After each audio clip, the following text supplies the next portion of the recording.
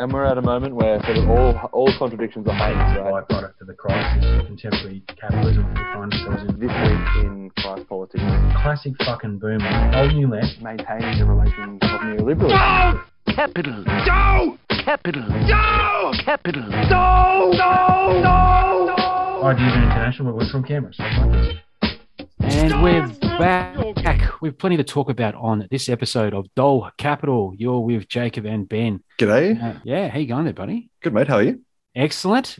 We're joined this evening with some fantastic special Labor activists and socialist troublemakers.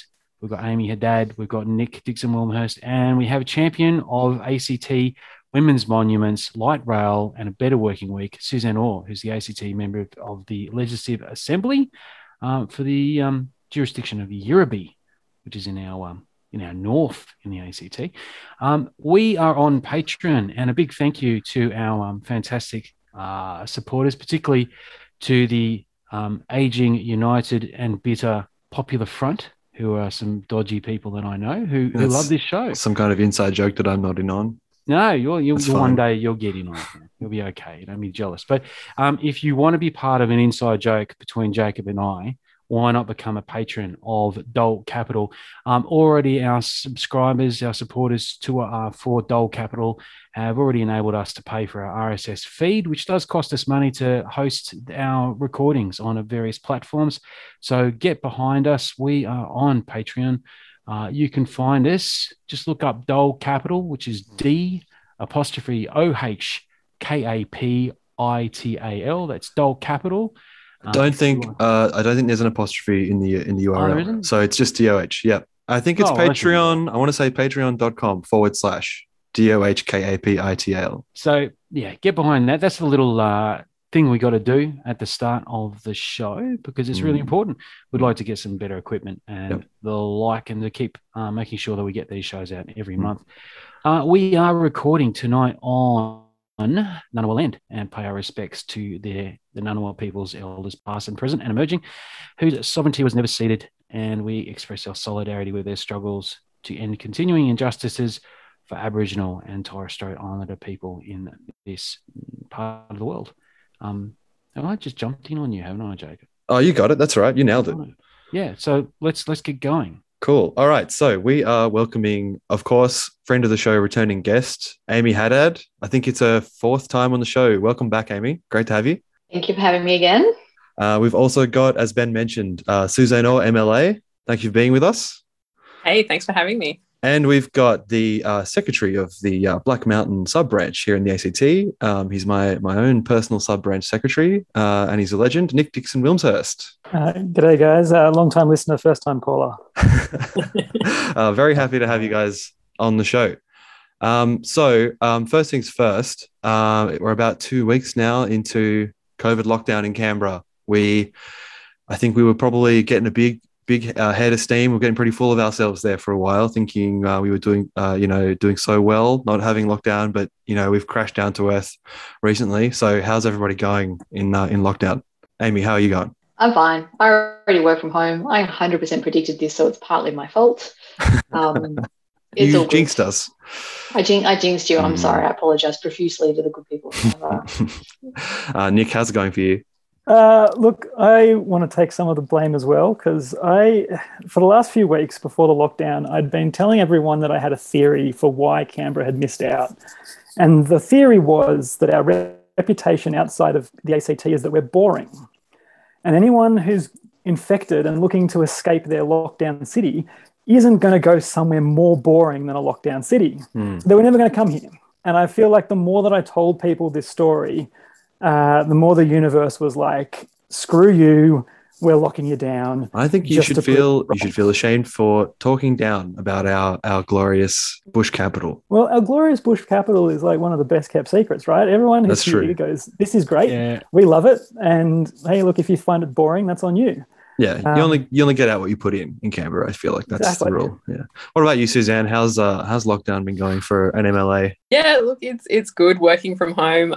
My yoga studio thankfully has moved online, so I've got my little yoga set up in my work from home office, and I'm very much enjoying that. And my cat's trying to get in on it, but she decided that she'd rather just stare at her reflection in the mirror. So that's working for her. I'm just still doing the yoga. Yeah.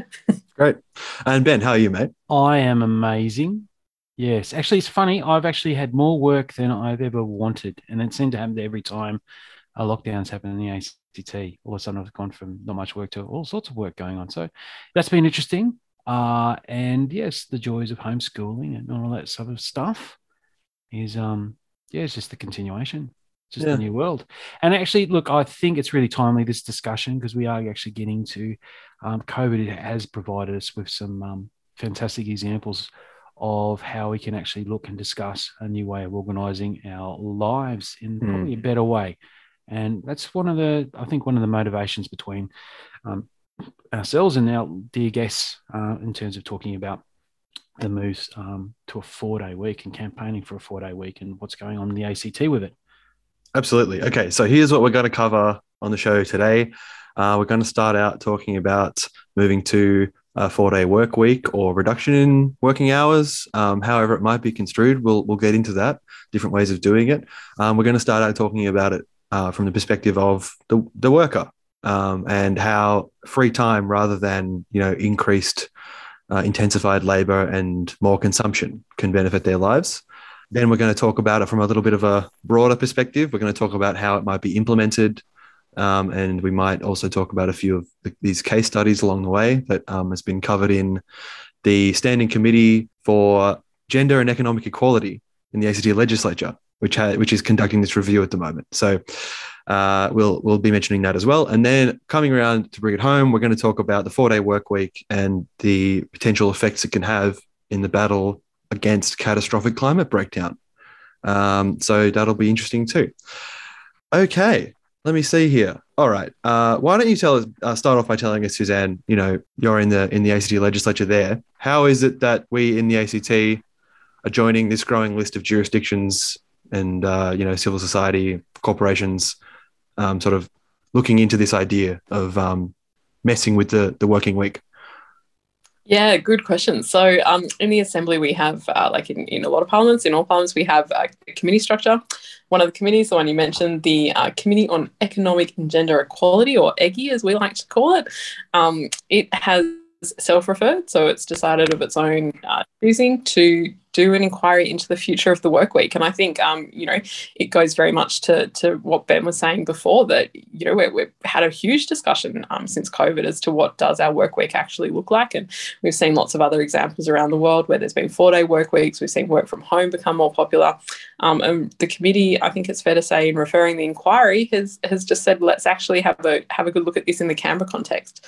And I would just note, even though I sit on that committee, I'm not preempting anything they may find, and I'm here speaking in my capacity as an individual. Yes, fair enough.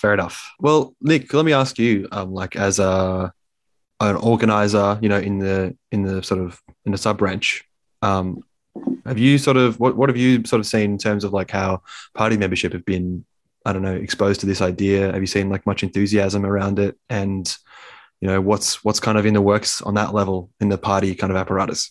For me, what I've seen is a lot of mixed reactions to the concept. Yeah. Okay. So, like, what we want to talk about is work, how it's constructed, how it fits into society. And a lot of the time, what I've seen is people go, yeah, but how would it like practically work? They go straight down to the mechanism. Like, would I have to take a pay cut to get a 4-day week, right? Like, would I be expected to work more hours in fewer days? And it really comes down to that practical level rather than sort of where I kind of want them to be, which is thinking like, well, what do you want your life to look like, right? What do you want to try and do with your life? And how do we structure work and society to let you live the life that you want? Yeah. So it's kind of not just about maybe super immediate practical stuff. It's also sort of about opening up the possibility for, utopian imaginings for the world we live in and the lives that we live, right? Yeah. I a couple of months ago, I was in a room with a bunch of United Workers Union delegates and a few organisers as well. And the question of the 4-day workweek inquiry came up. And I think the organisers in the room were quite surprised by how animated all of these members were by the idea, actually. these are all like blue collar workers, mostly cleaners and security guards. And all they wanted to do was talk about like how it would affect their lives and how they thought it should be implemented. And they were, just generally really interested to talk about it. Yeah, So- I was actually, just on that, Jack, I was actually going to ask that point, Nick. Like, when people just jump to how it works, do you get the sense that it's because they're already down with the idea and they just want to talk about the practicalities? I think there's mixed views. So I think there are some who have internalized the idea that by doing work and by doing lots of work, they somehow have more value. Mm. And so there's kind of this like reaction against that in a way, or they get into the whole sense of we couldn't ask for that, which is another reaction, right? Like this is something that no one's going to give us, so why would we ask for it? What is the point in hoping for something that's never going to happen? And so, like I think something that I'd like to unpack more, because it is these sorts of immediate reactions.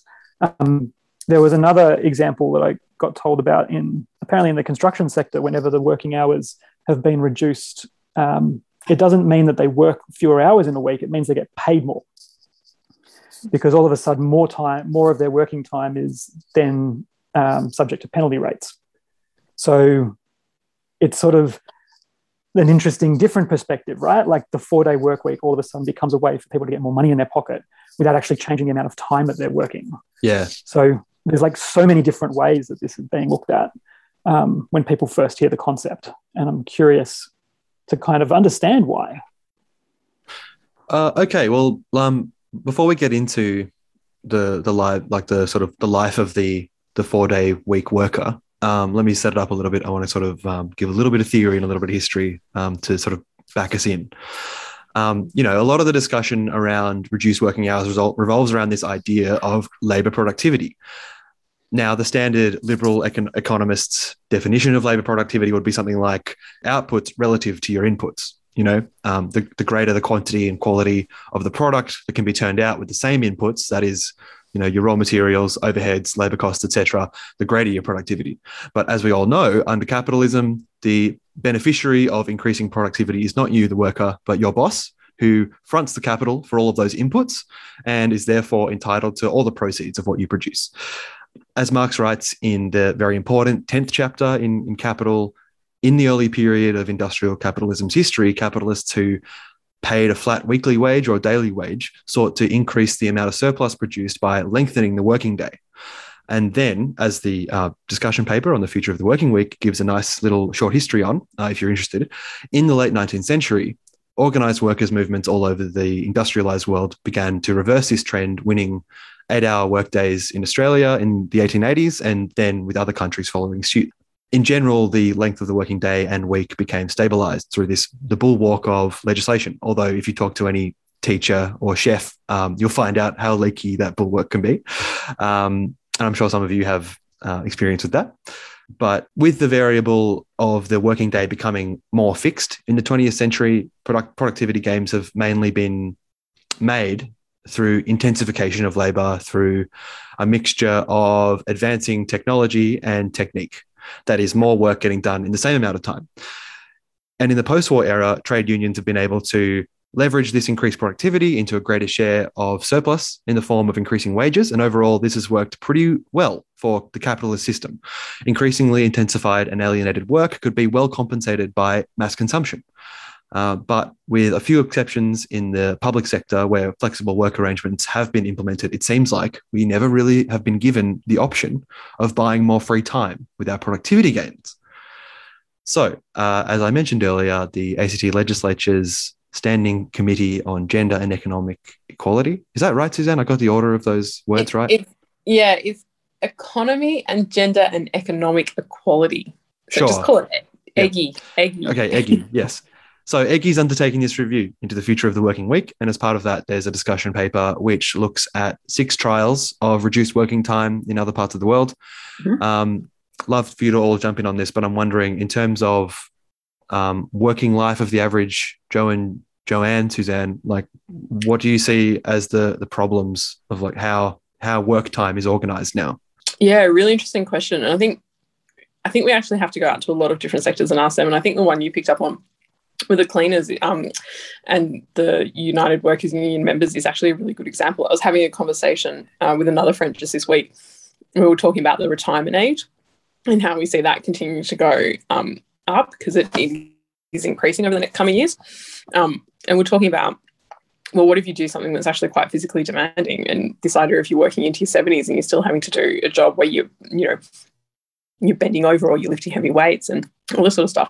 And it starts to get you thinking like, well, how do we actually, as our society changes, how do we actually keep supporting people in employment and different types of employment? And, you know, it got me thinking about the shorter work week and thinking, well, if it's less intensive on your body and it lets you work for longer, then actually maybe that's not a bad thing. But I think those conversations are actually conversations we need to have with a range of different workers. And going through, like, I know I've worked in probably 4 different industries. I think it's fair to say in my working career, and in hospitality, like working 4 days a week, would have been great. But you sit here and you go, well, how do you work that out when it's largely casualized and you get paid per hour that you work? Like, you're looking at a pay cut from that perspective. I worked in retail travel for quite a few years, and while we had a salary for that and you could adjust that, we also worked off bonus and off commission. And so it's sort of like, well, do you actually, again, how do you work this out? Are you just working less and earning less, or are we actually, starting to show that for that productivity? And interestingly enough, I actually worked part-time. I worked 4 days a week for a period while I was a travel agent, and it shaped up a few views of mine as to how good it can be to have a midweek day off.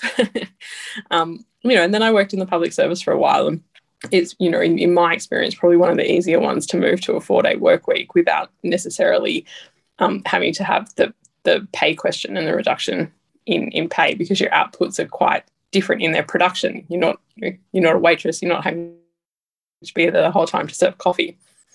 And as a politician, I can guarantee you I definitely do not work 37 to 40 hours a week. So how would you manage it for someone? I work far in excess of that. But it comes to this question of, well, like, for someone who works in a job like mine where the expectation is that you're very available, how do you, at the best of times, manage having some personal downtime with meeting the requirements of your job? So there's some really interesting propositions that, I could wax lyrical on and I could hypothesize about. But I think we actually have to get out and talk to different industries and different sectors and what they're actually doing, and that's how we can start to bring it together. So I think, it goes to that point Nick was making, that everyone just sort of jumps in there and looks at their own experience and goes, what's this, what's that? And there's no one solution. But I think if you can pull it back to that higher level conversation of, do we actually want to have a chat about how we organise our work life with our lived life, with our social life, we can work through the detail, but there's that threshold question there of do we actually want to live more and work less? Yeah, for sure. Yeah, well, maybe let's skip ahead slightly. I want to maybe bring Amy in to ask, like, it seems like this proposition is so filled with all these open political questions, and a big one is one that comes up when you talk to workers about it all the time, which is, will I get paid the same or will I get paid less? And all these trials that have been happening have generally been on the basis of keeping people paid the same. But, is that politically possible in Australia? I mean, is it something that can be done? I reckon it's politically workable in Australia, because I think the whole idea of saying that working less is okay is itself so subversive that anything that flows from that must be okay. So I think a lot of what we're talking about is the fetishization of work, the idea there is nothing more useful or noble you can do with your life than paid work. And I think we'll get to a conversation about the implications of that for all the other meaningful things we do with our lives that aren't paid, which are somehow now marginalised and invisible because they're not paid. But I also get the sense that if you even it out between the people who work like Suzanne works and like how some of us have worked, and I know I have as well, extremely long hours for no additional pay. So I have over the course of my career, I think I calculated I've worked something like 10 years of unpaid overtime. I'm not that old.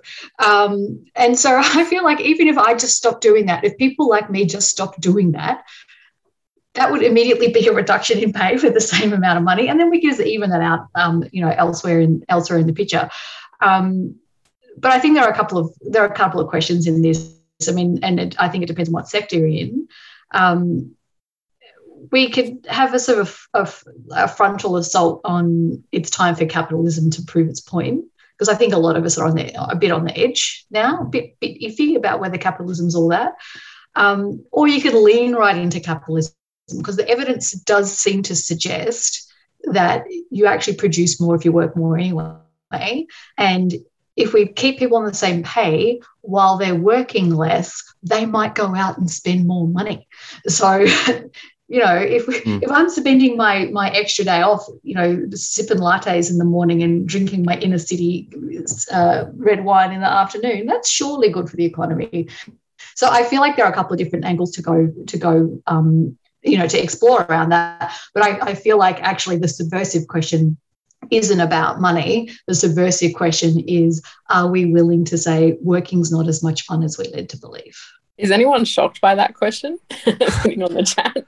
Well, some people are, Suzanne. Like, it was interesting. In recent years, there's been some, very well-meaning comrades who've been campaigning around a jobs guarantee as been something there, and a lot of these, they've been young members that have been pushing this sort of stuff, obviously influenced by a Labor history that talked more about guaranteed work, the right to work, drawing on some inspiration from the battles of the 70s into the 80s.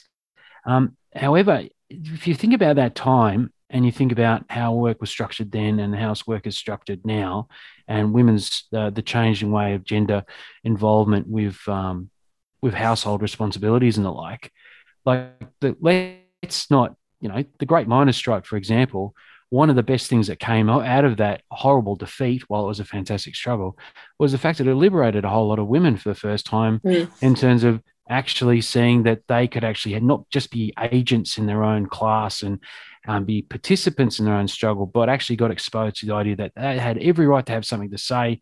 They didn't have to just hide, be behind their men. The divorce rates went through the roof, not just because of, things were tough, but they went up because people were like, well, actually, we're not really happy together anymore, and I want to have my own life. This is my point about the, guaranteed work.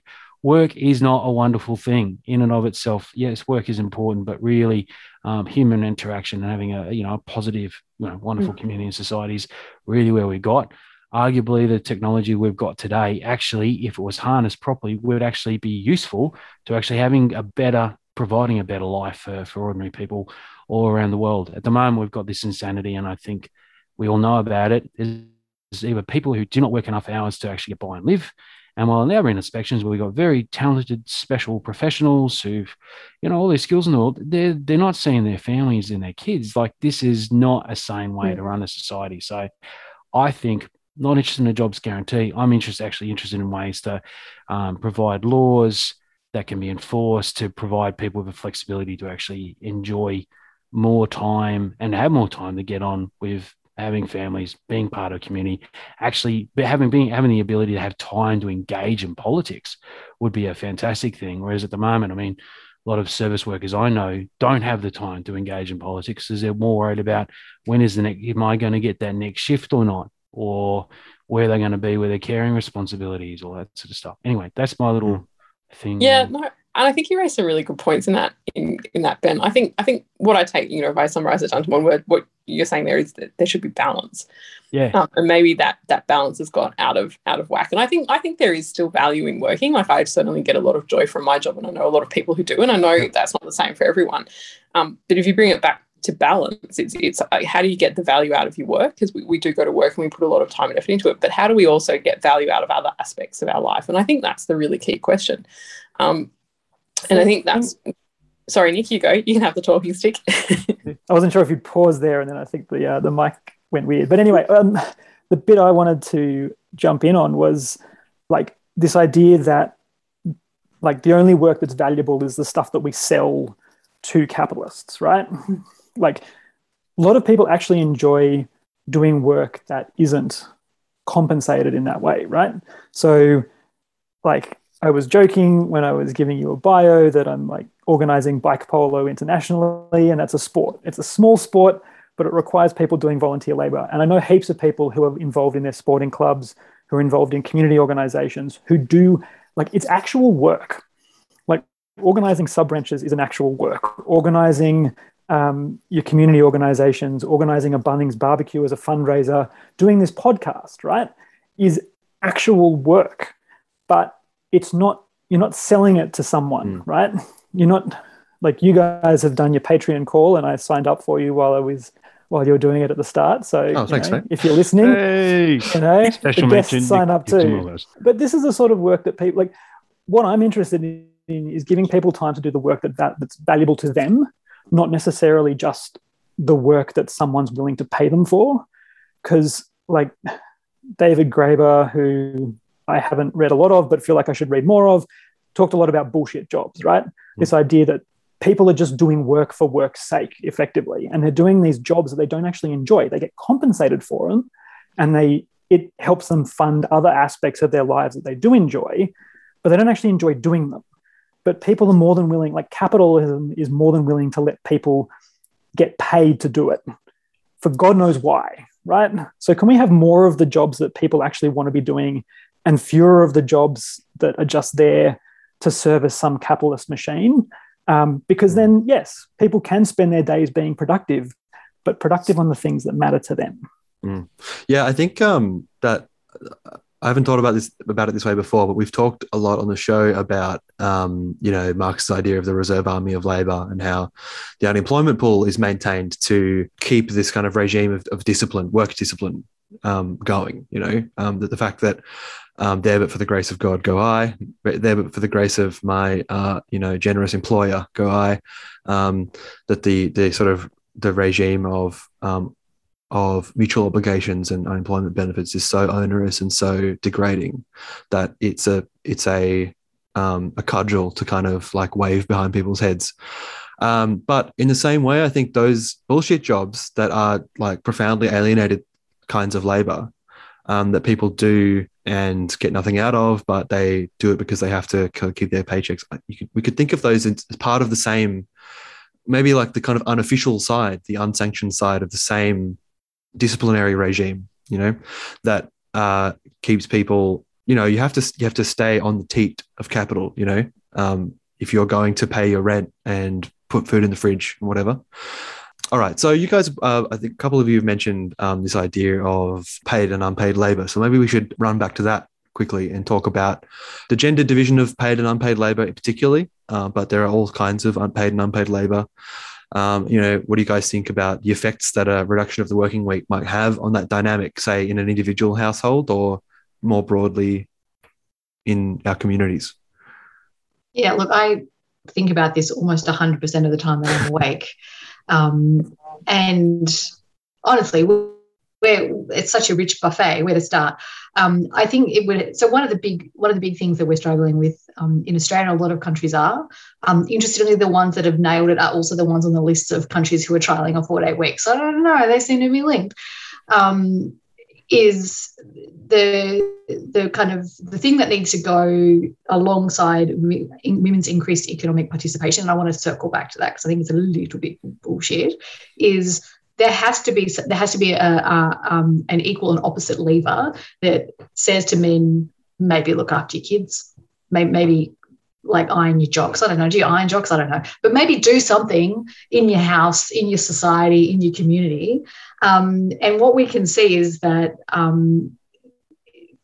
kind of the basic availability of that through parental leave isn't enough, that there need to be other things happening in the culture and in the environment that essentially say to men, it's okay, you're not going to be emasculated, no one's going to think less of you, you're not going to lose your job.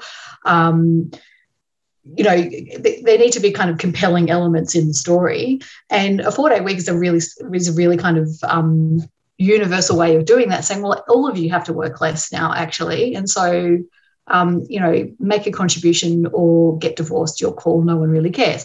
But that would be one way. That would be one way of doing it, because the fact is the vast majority of unpaid care labour falls on women, and we saw with COVID that immediately happened.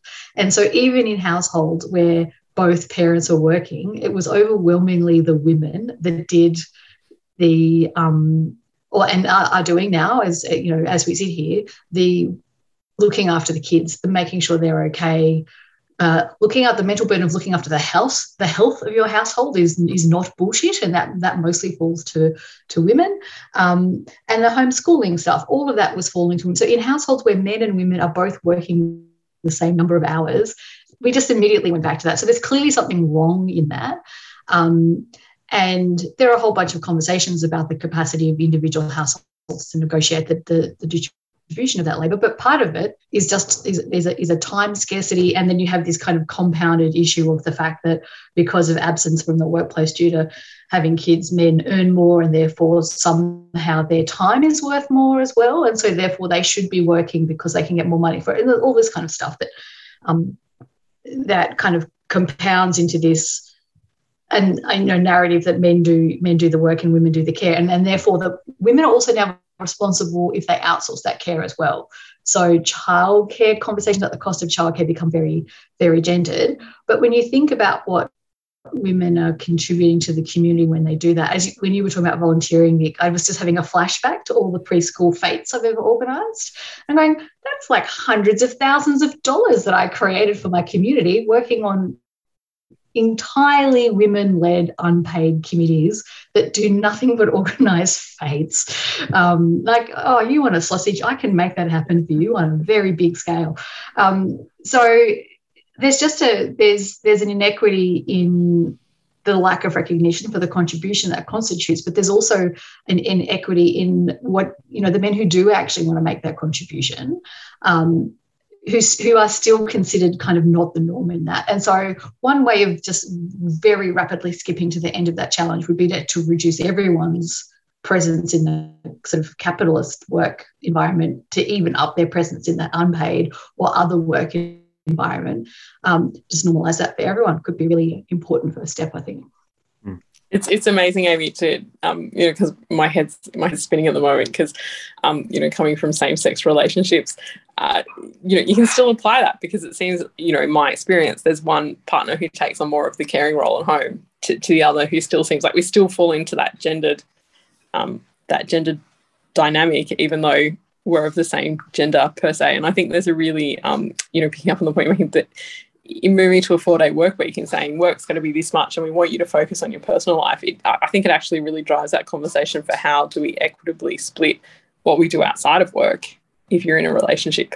And I think it even goes to your family. When we look at caring responsibilities, I mean, I know when I looked at my own parents, my mum in particular did a huge amount of caring for her parents, and they were in Canberra, so it fell to her, because she was here too, but my dad's parents were interstate. But it's still, it doesn't matter as a person. You have so many social connections. You have so many responsibilities. And I think it goes back to this substantive question of how do we make sure we can still meet those responsibilities outside of work that actually give us that social fabric that glue our community together, and still earn a living so that we can get on with that. And it's been interesting because it's predominantly fallen to women. Women have had that caring role throughout history. It's been unpaid, it's been unrecognised, it's been expected to be there. It's been valued by society insofar as it's had to be done, but never beyond that. And now we've got to this point where women have entered into the workforce for a number of decades now, and we're sitting here going, well, how do we care for society now that women are working? But there's also it's like we all can. Yeah, there's also like a rich tapestry of super valid, like non-traditional care things that we do with our time that are also really useful. So full disclosure, I work 3.5 days a week, and I work 3.5 days a week because I earn so much money I don't need to work 5 days a week. And I've dealt with my internalized capitalism, and I'm going, you know what, don't need that money, you keep that, I'll keep my time. And one of the reasons I do that is so I can do things like hang out with my friends and see their new babies. So I can garden. So I can spend the fun time with my kids, not just the shitty time. And so it's not just, I think we need to be really careful in this conversation, really forward in this conversation to say there are there are joy generating forms of contribution and work which aren't paid and have value and nourish us as humans, and we should be able to do that. I think you're just spot on there, Amy. One of the things I might just quickly throw in, it's the structural component to this discussion, which I think is probably the intelligent way to for people to sort of look at it in terms of tackling it. Because, look, there is evidence that there are more and more, particularly younger men, who want to take more of a role in the family responsibilities of looking after the house, hold duties, rearing children, and the like.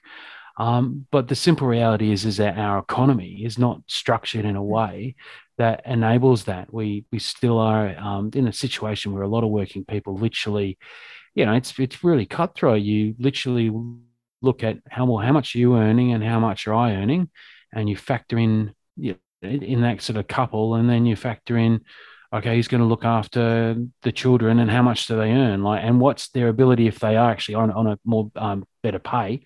Is their job more secure? Does their job actually have better conditions to actually facilitate care? Those are the reasons, many reasons, the instructions are reasons why. And that's why this inquiry into a 4-day week is so important, because it actually opens up that discussion. I would like to think, and I do fundamentally believe, there are a lot of men that would actually like to have more involvement. And we know that there is more and more of a push now for men in Australia to have more paid parental leave off to actually help with newborns, as there's also finally Australia making more and more ground on more months off work for young parents to have more time with children. That just goes into this I think in a general mess of really how important is it to work, and who are we working for? Work should really be, and as the old thing is work to live, not live to work. And I guess that's where we're all coming from here. There's an opportunity here to have really some good discussions about trying to hone in on the key issues, and then lobbying and pressuring those people, thinkers, and people out there to campaign for something better, because the 4-day week, the 5-day week's not working. I might end though just really quickly. I love this quote, and I've been sitting here on it for the last couple of days. Right, is that one in the discussion paper, which really I think really casts a really positive idea as to why do we want to fight for why do we want the 8-hour working day? And we'll look at it later on, but I think that little para from a bunch of blokes meeting on the 6th of April in 1890 in Vauxhall really is interesting. That this is not a new discussion, sadly, for us today. But we'll talk about that one later on in terms of, future stuff. Yeah. If I can jump in, one on the structural thing, and then two on just looking at the discussion paper as well. So one on the structural thing, workplaces have been, workplaces have tried to say the home life is somewhere else. And the economy is seen as something separate, right? The economy is this special thing that we need to give ourselves to. And so workers going into a workplace are basically told, keep your personal life out of it.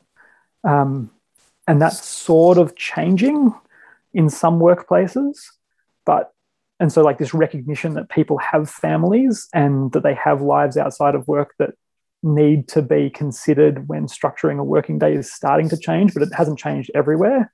There is still that idea that you keep your work you keep your home stuff at home. And the economy is separate and your workplace is separate, and don't do that. But the other bit that I wanted to mention when you were talking about quotes from the opening thing, looking at the history that they talk about in the paper, they talk about disquiet with the length of the standard working day starting in the 1860s. Yeah. So that's a while ago, right? And it was not until the late 1880s where workers were successful in achieving an 8-hour workday. And then they go on and they sort of point out that the current 38-hour workday that I think is in legislation in Australia wasn't until 1983. So we talk about these things, but it's this is not just going to suddenly happen, right?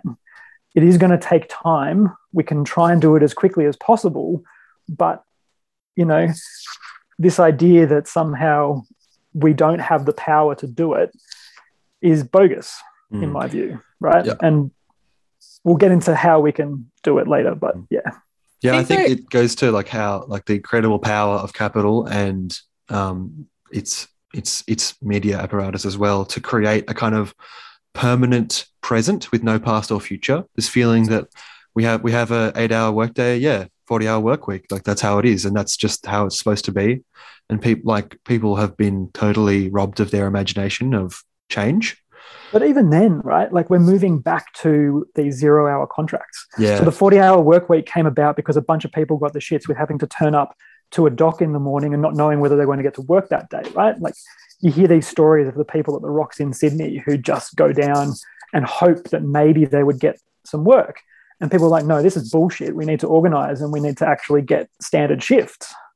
And now we're going back to this thing, oh no, workers want flexibility, right? Like they want control over their hours. So we'll give them an app and that'll allow them to choose when and where they work. But in reality, it doesn't give them choice at all, right? Like you're still beholden to capital. You're still beholden to like someone else deciding when it is that you get to work. You get an illusion of control, which is the improvement, but the illusion's still an illusion, right? Yep. But I think Nick, that actually raises a really interesting point there, is because we talk about this hours and it's this quantifiable amount, but we know in Australia that people work overtime. They work heaps of hours, and when you do the surveys, when the ABS puts out their data, we know that Australians, even though we normally have a work week that has X amount of hours, we know we're working far in excess of that, and we know there's certain industries that are working far in excess of that.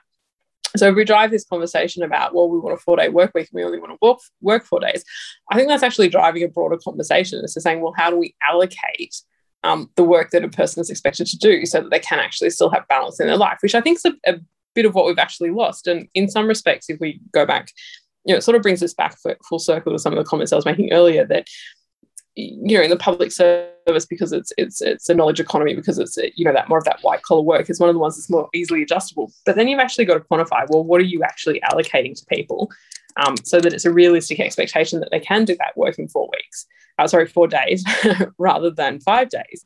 Because we just got to say to everyone, you've got the same amount of work, but you've got 4 days to do it.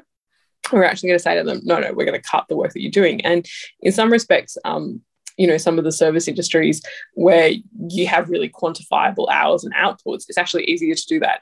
You've got 4 days, you do this on your 4 days. And it raises this interesting question, I think, as to how we start to implement that. But it's got that broader and that substantive issue there of, well, how much work are we actually expecting people to do? And this is what I mean about like reintegrating economy and society. Like the economy is not separate from society. The economy is a product of society. So like what we can do as a society is a product of how we structure our economy. So like it's all interlinked, and you can't just say, oh, well, we just need to make sure that everyone's able to serve the economy. And as long as the economy is being served, everything will be okay, because it's bullshit. Yeah. Well, it's particularly bullshit because the economy, so capitalism is set up almost inherently based on the assumption that there is someone doing unpaid labor. So when you talk about the integration of society and the economy, it's like, psych, already happened, which we fooled you. And that was women, right? So an 8-hour, and this is, I mean, for me, this is a fundamental thing. An 8-hour day, 5 days a week isn't actually possible if you don't have someone doing the rest of your life for you. It's just not. Like, have a kid, have 2 kids, have a house, try to do anything else at all. And all of the things that we thought would make it easier for us turned out not to be true. I'm extremely grateful that I don't have to hand wash my clothes, and I'm very grateful that I have electricity, and I very, very much love my dishwasher and my supermarket and things that make that cheaper. But all of the other life stuff does take a lot of time, and it's not free.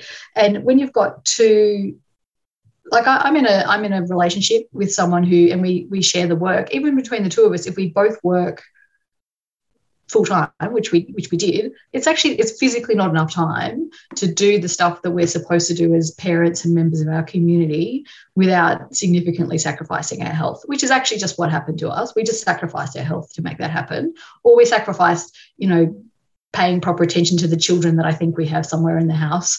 And then the community stuff, right? The community stuff goes out the window really quickly. The community stuff goes out the window. You become a totally atomized household. Yeah. And you feel like shit the whole time. And so you become very isolated in your household as well. And then you have Are You Okay Day at work, and someone says just simple meditation. It's like, I'm going to punch you. And then one of your kids wants to learn how to drive, and that's 1,000,000 hours in a car. It's just not possible because that initial starting point of this is how much you need to give of your labor into the economy as a good communist. No, not as a good communist, as a good capitalist, is inherently based on this unwritten, compact of unpaid labor. And when that unpaid labor started to go away because women joined the workforce, we didn't make that adjustment, and that's partly why we're in the pickle that we are now. And you know what? We like making pickles, and that takes time as well. That's what I do in my spare time, kids. I make pickles. I think Amy, it just brings to mind when I talk to people who join the Labor Party. Like, I'll speak to a lot of retirees who go, now I'm retired, I've got the time, I've always wanted to, and now I've got the time, so I'm going to get involved in the party. And it's interesting because, I'll talk to people. I can't stand that type. Oh, come on. I like all Labor Party members. I think, I'll talk to people who are in the prime of their working life, and they're like, yep, I joined because it's got my values, but I don't have time to do anything. And it's amazing, just the polar opposites that come from that. I've got all the time, I've got no time. And it brings you back to this point, like, well, how do we actually get the time for you to go do things? And I think particularly those things that do come back to community, and go back to that bit that we don't necessarily quantify or value in a capitalist society. But, Amy, you were talking about the sausage sizzles and doing that for the school community, and how you've actually raised, huge amounts of sums over the years for those schools to actually go off and do things. And it's like, well, if someone's not providing that on a volunteer basis, it's not happening. But there's a huge contribution to society and to our community through doing that, and an expectation that it happens. I don't know any school that doesn't look every year to hold a fete. So it's an interesting proposition of how we get that balance back, not just what is the personal benefit, but what's the social benefit to that. And I'd be interested to ask Nick, what his views are, because I know, he's had a bit of a joke about how he's, Mr. Bike Polo International and does these other things. But, I know he's also out there with the SES all the time and doing all these things. And it's like, well, mate, from your life experience as someone who's pretty active in a range of different, community organisations and giving back to your community, what would a 4-day work week mean for you? See, this is where I'm like, I would probably keep filling it up with more and more things, right? Like, this is, I actually. So you want a 3-day work week? I enjoy contributing, right? Like, I actually enjoy giving of myself to others to try and help others live a good life, or even just to be a part of society, to hey, look, let's organize something. Let's have some fun. Let's, get a bunch of people from different cities down the South Coast to play a stupid sport, or, getting out on a truck with a few other volunteers to, clean gutters or chop trees off roads that have fallen down, right? Like, I enjoy being useful. Yeah. And it's not just being paid for it. Like, the being paid for it is what means that I can feed myself and look after people, and mostly that I can feed myself, right? Keep a roof over my head, pay the bills, pay for internet, buy, entertainment things and all that sort of stuff. But I'm not doing things in life in order to have that stuff. But it feels like the more that we focus on having employment and being workers for wages, it just becomes this whole thing of, I've got to acquire things. I've got to have the prettiest house, or the most streaming services, or the fanciest meals, or something like that. And you end up with this competition for consumables, right? Everyone sees these advanced economies as being consumer economies, and that's effectively all they're doing, right? What are we making? We're not making anything. We're buying stuff that other people have made, and that's what keeps our economies going. But is that a life? Is that a satisfying life for people? And I think, and this is why I was starting to interject to you, Suzanne, was that I think a lot of employers are realizing that people want more in life. And so they're trying to set up these wellness schemes or well-being schemes or like diversity networks, because they realize people want to have political engagement, but they need it to be political engagement in a safe way within the confines of work. And all of that stuff, there's always a question mark over it. Is this part of your paid time, or is this something you do in addition to your paid time, right? So I was being told about a women's network at one employer, and this person that I know actually asked, are we participating in this women's network on paid time? And the people that were organizing it found that quite a confrontational question. And they're like, look, because we're trying to improve like women in the workplace, like women's position in the workplace, but this is actual work, right? So we shouldn't be expected to do our jobs as well as this network, because this network is benefiting the organization. So the organization should pay us to be here. We shouldn't have to find time outside of our workday to do this for work. And so it's funny watching how employers try and grapple with this question of people wanting more to their lives than just doing a job, and how difficult they find it to give people that space and be willing to pay for it, because they expect to get a product when they pay you, right? You're going to deliver me my work product. This is a nice to have over here that does benefit in us in non-material ways, but we actually need the material benefit. So you've got to prioritize the material benefit first. Thanks. Okay, bye. Yep. We're going to move on we're going to transition to talking about implementation now, I think. But before we do that, I thought I might just wrap this discussion with a great quote that's in the committee's discussion paper. It's a quote from ANU economist.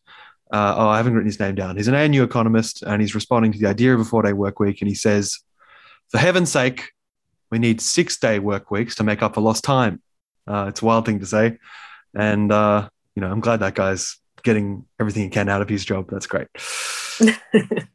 Thanks for your contribution. Thank you for that. I think the quotes also in terms of, it's obviously going with a bit of a neoliberal sort of assumptions that, the way forward is just a continuation of the way it was. And we know, and that's something for other shows.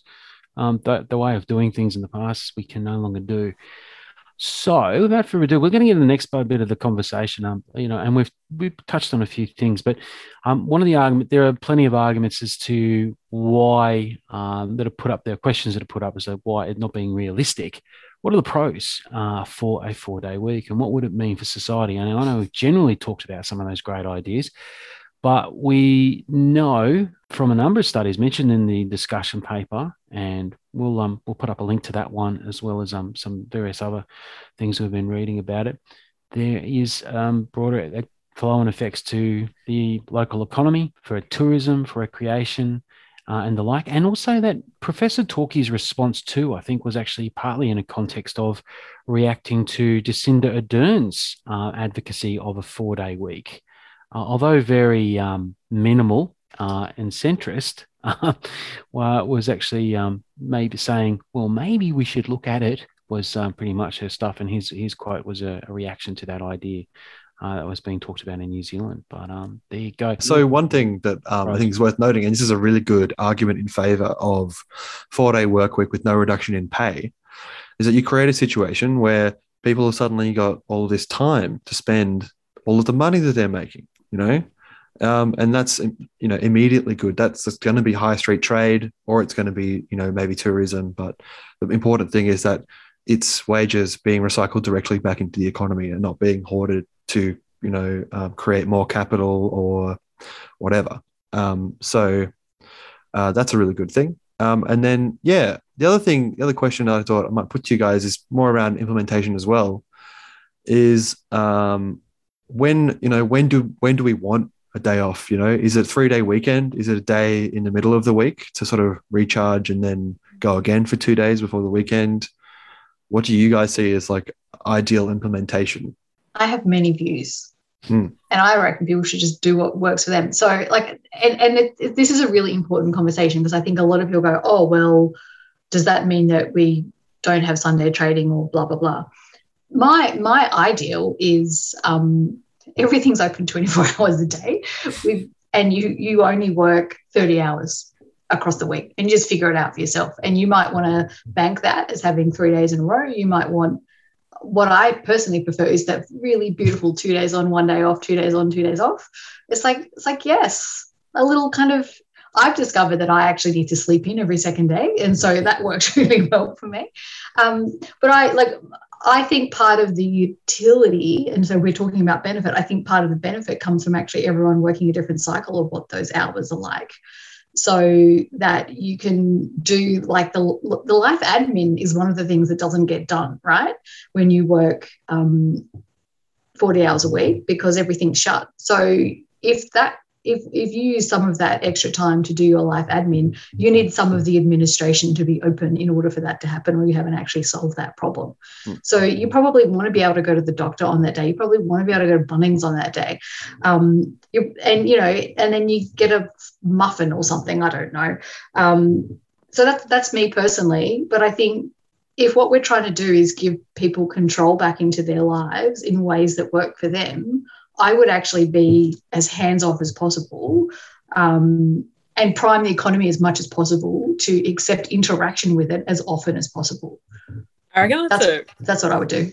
I reckon that's a really good point about how the economy could actually benefit from this and expand almost.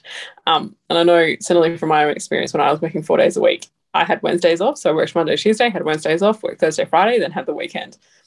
And I could just load all my life admin up onto that Wednesday. And it was amazing. I didn't expect or anticipate to have that, but it was great because, you could go off and do all these things that actually weren't available to you on the weekend, like paying bills and going to places that wouldn't otherwise be open in.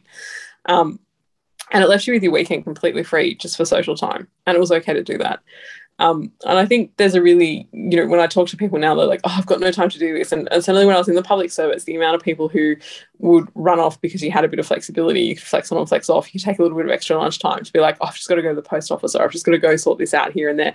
And it's like, how do we actually make time for those when our economy is still structured around a Monday to Friday, 9 to 5, particularly for service provision? And there's a really interesting proposition there as to how society could become more flexible if we also made our work pattern more flexible, and what that would enable. And I think the other experience I draw from too is I lived in Norway for a little bit, and in Norway, everything's open from, sort of 8 till 10 every day. So, and the idea being that you can go off and do your life admin, that you can get access to these things outside of the standard work hours, except on Sunday where everything closes, because they're a really good Lutheran community where you don't work on a Sunday. And all the foreigners who moved to Norway at the same time I did when we first got there, this idea of having everything, like literally everything except maybe the petrol station, closed on a Sunday, was just so foreign to us. And we sat there and we moaned about it. We're like, oh my gosh, how do you even survive? How do you do this? Because, what if I need to go get eggs? How do I get eggs? The supermarket shut on a Saturday. How do I deal with this? And we just had a little breakdown for a few months. And then we realized it's okay. You just have a look in your fridge on Saturday, and you figure out if you've got eggs or not. And you go get them on a Saturday before the supermarket closes. And then you've got this whole one day where you don't have to do anything except relax and enjoy yourself. And it was like this free pass to go out, to organise things with your friends, to sit on the couch and watch TV if that's what you wanted to do. It was just this complete day where it's like, all I have to do is nothing. It's literally all I have to do. Oops. And so, we'd sit here and we go, and by the time I left Norway and I came back to Australia, I got back and people were like, we'll do that on Sunday. And I'm like, oh no, we can't do anything on Sunday. Sunday's been doing nothing. And I've become so accustomed to this idea of having a day off that it was actually foreign again to have this idea that you could do something.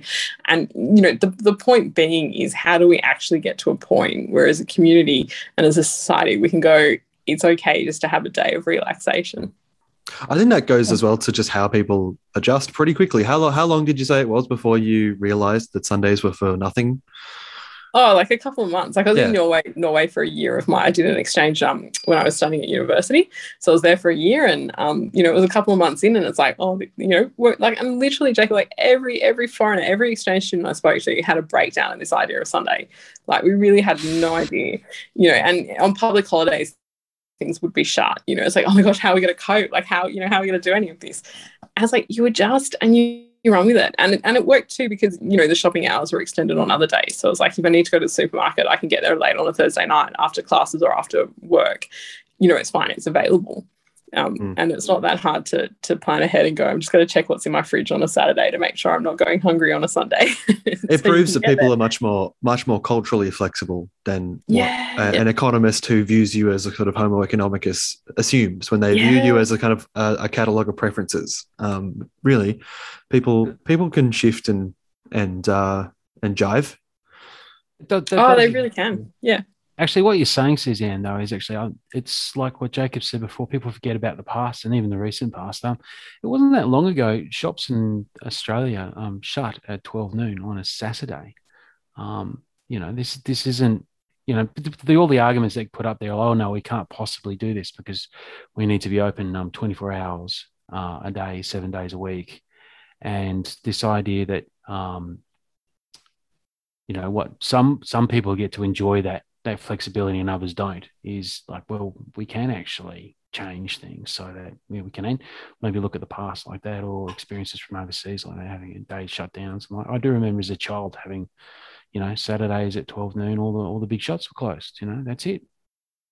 Yeah. And you just work it out beforehand. And it's you know, and it is interesting. I remember, you know, and it's like it's globalization that partly drives part of this is we have to have standardized stuff. Yep. And, you know, and even Norway, like I was in Norway in 2006 and 2007, like even Norway's changing and I've gone back since and it's, you know, more stuff's open on Sunday now. It's not just the petrol station. I'll have some other stores and these sorts of things. And the conversations turn to, oh, you know, is this actually a good thing? And you know, there's the two sides of it. One, we don't have that rest time and, you know, but we've got all this access to other stuff. And, you know, that's the discussion, I guess, for Norway to have. I don't live there anymore, so it's not for me to impose my view on them. But I also remember too, like, you know, I worked in a Spanish restaurant for a long period of time when I was studying and when I was much younger than I am now because I'm terribly old these days. And, you know, one of the bosses was Spanish. That's how he came to sort of bring this lovely cuisine to Canberra.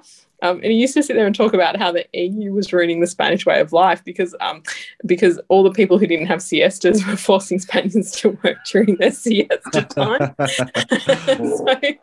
But you know, we laugh, but there's actual that cultural thing. Like, you know, in trying to standardize the work week and trying to make it all uniform, we're actually killing off our culture and things that have become quite important. And you sit back and you go, well, how do we get that balance back? How do we actually start saying, no, it's okay to live as well as to work? And it's, you know, it is acceptable.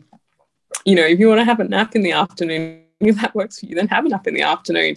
If you still get all your work done, I don't care. But I think I do want to just jump quickly on that point that Ben said, and I think you referenced a little bit, Suze, which is sort of that reference to the past. I want to be super clear that worked in the past because women did a bunch of unpaid labour in order to make sure grocery shopping happened, and that they spent all of their weekdays making sure that worked, and so that the weekend could be the family. That just fundamentally doesn't work unless there are other adjustments. And so either you have to do what Suze was talking about in terms of having shops later open at night, so that you can do that kind of stuff after your work, and that's my preference from different countries that I've lived in, or you work less during the week, so that you can do that. So Switzerland has a very similar situation where things are closed on Sunday, but that is based on the idea, Switzerland's quite a misogynist country, that everyone has a wife. And so all of my single friends who don't have wives and who work in humanitarian organizations at the UN and who work like 12 hours a day run out of toilet paper on the weekend and have to go to someone else's house. So, you know, we do have to understand who's doing what in an environment while we're having that conversation. And so, again, we come back to this miracle pill, the 4-day week really helps ease that, doesn't it? Tick, tick, tick. So the thing I wanted to I guess, say on this was, I guess, like the things that you're talking about in terms of Norway being shut on a Sunday or siesta time in Spain is that there were ways that societies had come to construct their weeks. And as different ways of constructing weeks had collided, certain ones took precedence over others. And like putting aside the gender side of why those weeks were constructed the way that they were, because I think Amy makes a very important point there.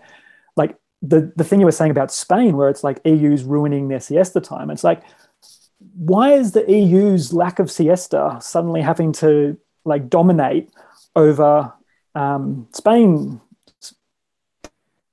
Right? Like, why did the Spanish have to give up their siesta time just because the rest of Europe doesn't have it? And so this just brings me back to the point of ultimately it's about worker power, right? So the way that this 4-day work week will work is if workers have power over their work. Because one of the risks that I see with like a 24-hour open economy is that there's going to be an underclass of workers who have to work 20 of those 24 hours, right? Or get pushed to be the ones that don't get a say, right? They don't get to choose their shifts. They just get told you'll turn up here and you'll finish then. And they facilitate life for those of us that are in a more privileged position to be able to choose our hours. So yeah, some of us will get 2 days off and then, or 2 days work, 1 day off, 2 days on again. But others will be the ones that are there at the stores or are there at the cafes or there in the other service sectors who aren't able to do that. And so what I'm interested in is making sure that if we shift to a 4-day work week, that they benefit from it as well. Yeah, I think that's a really good point. And, you know, it takes me back to the times when I worked in hospitality, because I was in hospitality for over a decade. And then when I worked in retail. Yeah. And I actually really loved working in hospitality and wanted to stay. But there's Jacob, I think you might maybe empathize with this, but there's not a lot of career opportunity. And it also, like, it stuffed my back, hey? Like, there's a limit to what your body can take. But I think I also worked in retail travel, and there were weekend works. Like when I started in the public service, right, I had 2 full days on the weekend. I didn't know what to do with myself. So I had a chat to my friend and started working at their restaurant on Saturday nights because I suddenly didn't know what to do with this weekend that I had because I'd always worked on weekends. Which is fine, but, you know, it sort of brings you back to penalty rates, which is also a bit of an active discussion in that we give penalty rates for working unsociable hours. But in hospitality, those penalty rates were Saturdays and Sundays. So they were unsociable for people who worked Monday to Friday. But for someone who's working in a 7-day week, it's actually pretty different. And the part that I always got really frustrated was we'd be rostered on to work Fridays. It was like expected. You work Friday, Saturday nights. Like they're the business nights, all hands on deck. And you got paid a penalty on Saturday. That's great. But you got no additional pay on a Friday. And like you work your butt off those 2 nights because they're the busiest nights of any hospitality. Well, they're usually the busiest night of any hospitality outlet. You know, whereas it got to Sunday and we'd all be clamoring to get the Sunday shift because everyone's been out on Friday, Saturday night. They're not coming out on Sunday, but you got paid double time and a half. So it was almost like, all right, if I'm going to work Friday, I'm going to work Saturday. Give me the Sunday shift too, because this is how I essentially get the penalty rate for working my butt off these other nights. So how do you actually get back to having fair compensation for the hours you're working outside of this lens of what works for a Monday to Friday 9 to 5 and like proposition? When I was working in market research and bargaining in that, people were actually willing to give up their penalty rates because their employer wouldn't schedule them for shifts when the penalty rates applied. And so like they were like, well, I want to work more hours and I would rather work on the weekends. So I'm happy to give up my penalty rates so that I can work when I want to work. And they didn't necessarily care about the structural reasons why penalty rates existed and what that meant for other sectors of the economy. If one sector, like if market research starts to give up their penalty rates, what does that mean for other like industries that have penalty rates? They didn't give a shit, right? They just wanted to be able to work when it suited them, and they wanted to be able to do as many hours as they possibly could. And so it does feel like there's an element of solidarity building across industries that we need to do for this, because there's no point in me as a public servant getting a 4-day work week if it's at the expense of someone else. Well, yeah, I mean, I think that maybe raises this question of through what mechanism would it be implemented? We could talk about it being implemented at an enterprise level, at an industry level, or a sector level, or a national level, you know, or maybe the case of like individual state or territory jurisdictions, although I couldn't really see that being workable on an ad hoc basis. But if it's going to be done through the national wage agreement, you know, system, it's not necessarily going to involve a lot of union solidarity building because the system is kind of designed to, you know, function with a few top level kind of representatives from unions, but generally it's kind of legislators, public servants, kind of making and lawyers making these decisions. And while there's a role for a lot of kind of lobbying to be done by trade union members, it doesn't really, to me, it doesn't light a fire under union members to get together and start organizing across unions and across sectors and to start really building meaningful solidarity. I was going to say, Jacob, I kind of want to push back on that though, because the example you gave was when you were having a meeting with members of your own union, United Workers Union, and everyone actually started going, hey, this is great, we want to talk about it. Sure. And, if unions are their members. That's why they exist, is for their membership. So I was like, well, if enough members are jumping up and down saying we want to do this, surely, much like how we got the 8-hour workday, surely we start to drive that change. Yeah, and I think it's still possible to drive the change to get that outcome. But as a secondary desirable goal, I think like it doesn't quite meet my kind of criteria for really pushing horizontal organizing as much. The other thing I wanted to mention was maybe just back to that question of casual labor. And I think that it is a sort of tick in the column of the national wage bargaining kind of regime that we have, is that the way that casual wages in Australia are determined now is that they're an hour's proportion of the working week. And so we kind of have this nice little mechanism, I think, where you shorten the working week by a day without reduction in pay. And then you could just kind of go to your Excel spreadsheet and do a kind of macro to change everything. So it's like all the casual work, the wages remain a proportion of the working week. And so my hourly pay rate goes up because my hour of pay remains a proportion of the working week, which just happens to be 4 days, but it's the same amount of pay. So through doing it in a kind of slightly clever way like this, it's possible to also achieve a pay rise for casual workers that is commensurate to the reduction in working hours for full-time workers. Yeah, I think in raising that, Jackie, actually, when you talk about implementation, you ask, you raise one of the harder aspects of it, is that while it's possible, and I think this is particularly true probably of the knowledge economies, it's possible to say, if you're going by outputs and the hours are not necessarily tied to being present for a particular point of time, you can do it. But when you look more at the service industries, like your hospitality, but even your nurses and your teachers, and in the trials that we've seen around the world, there's an acknowledgement there that means you're going to need to employ more people to cover the hours that are no longer being worked, which is not necessarily a bad thing in that the employment it's creating, but it does raise a lot of questions, and it also raises a front of pushback, I think, for employers saying, well, how do we actually absorb this cost? And we've seen some of the trials around the world, and I think that the Göteborg trial in Sweden was actually a really good example because they based it around nurses, and they said, we're going to have nurses working less hours, but we're still going to pay them the same, and that cost was absorbed by the Göteborg City Council. They provided the extra funding for the wages, and when you read through their experience, while it came with an extra cost, when they actually started looking at things that aren't necessarily as easy to quantify, but actually have a huge value, such as productivity, happiness on the job, engagement with patients, and all these sorts of things, they actually went, well, it didn't actually end up costing us anything extra, because all those things that we'd like to see our employees doing that actually make for a good job and a good environment for our service industry, we're seeing that really develop and come to the fore. So I think there's a really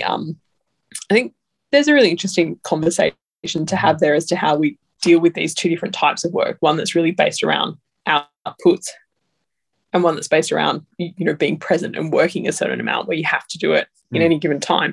And that's actually one of the really big challenges, I think, in pushing forward this idea of a 4-day work week that we really need to get in and explore and find a way through.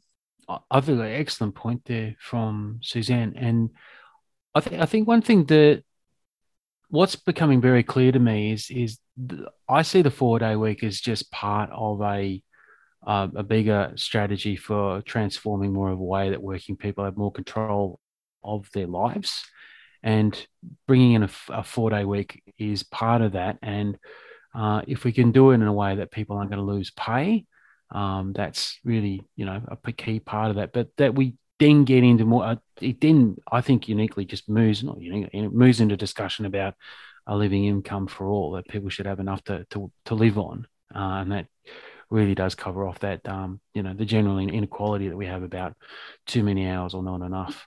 And the last thing I want to say, though, I think we are moving in the direction with this thing is like, how are we going to go about campaigning for this and the rest of it? It's really about, I think it's about politics, and it's about changing what the state and how state institutions are actually going to enact this. It's not going to be an enterprise agreement. And I'm not at all surprised if people find there's pushback from union bureaucrats simply because they don't necessarily understand that space in terms of, whether or not perceiving it as a threat because they might feel that they don't control the space, maybe. I don't know. There's lots of reasons why there's that hesitancy, but I think of the 8-hour day movement, as much as the Labor movement likes talking about that wonderful legacy over 100 odd years ago, particularly in Australia, 1856, the stonemasons who got the first 8-hour day in the world. Fantastic. This was at a time at the emergence of the first serious trade unions in the world. We've got a situation now where unionism is probably the weakest it's been since the great defeats of the 1890 struggles. We're not going to win this as an industrial campaign. It's an area that is going to require politics and big ideas. Yes, talking and organising and doing things with union members, but there's, if we were just going to appeal to the average, unimaginative union bureaucrat, which in my experience is a lot of them, they're not interested in this. They've got their own different game going on. They're not going to see this as a transformative agenda for them when they're very much thinking in terms of, how do I make sure we keep an office? Have we got enough members that are going to continue to get my pay?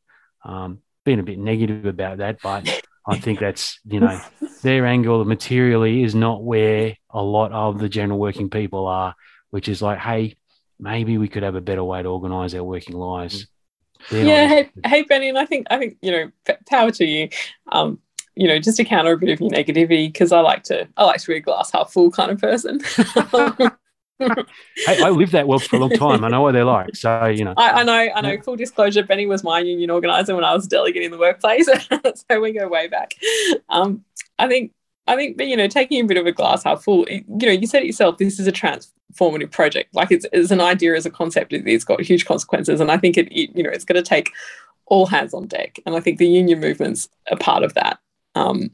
I think, like a lot of different parts of our society are all parts of it too. And the more we bring in, the more we get that transformative experience. And that's the way we achieve this. You're not going to achieve something like this by convincing a couple of people. If you're going to make a big social step change like this, you got to convince just about everyone. Hey, mate. Absolutely. Yeah, I'm just saying, don't go run to the union official. Like they don't have a magic wand, as much as some of them like to think they do. No, but I think they've got their part to play. I think they've got their part to play. Of course. Yeah. But you know what I mean? Like if we're going to have a strategy about how to go forward with this, it's not drawing up a resolution to, unions ACT to go and do blah. That is a complete waste of everyone's time. Yeah. Nick, you were going to say something. Well, so the thing that I was going to just cutting in on at the end there was we've gotten in the situation we're in because workers have believed they've had to give up extra time. So we end up with this culture of doing unpaid overtime because people believe that they have to. And so they think the way that I get ahead and the way that I get what I want is I have to do all of these unpaid hours. And that's internalized, right? It's a culture that's developed in a workplace. You've got bosses who are like, well, I had to do it, therefore you have to do it. And they start to believe that themselves. And getting people out of that mindset is part of the project. I said before, it doesn't matter if a public servant gets a 4-day work week if it comes at the expense of others. But we've actually seen historically that sometimes single industries winning certain conditions can start to make changes. Absolutely. But I think the important thing in this is there's the power analysis that we need to do.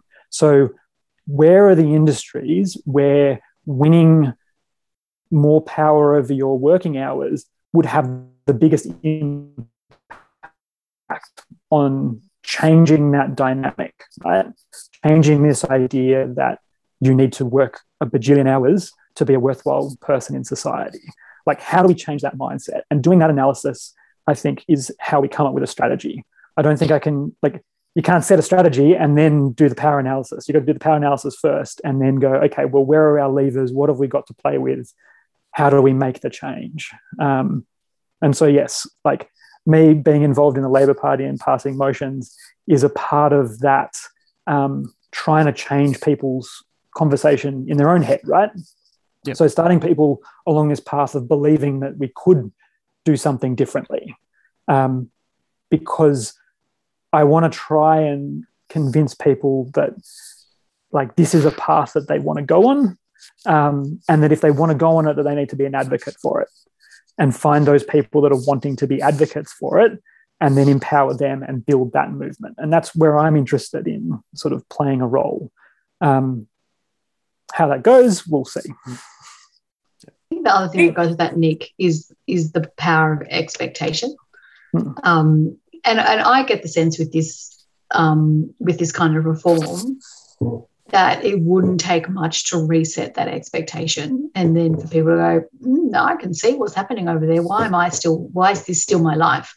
And I feel like now is a very useful time for us to be doing that, because I honestly, I've never seen as many like middle-aged white women going, I don't think capitalism works, as I have like since COVID started. It's like, let's build on that, shall we? Let's take a beat to just unpack why we think capitalism might not be working for us. And I think what we've seen is it's actually fundamentally cooked.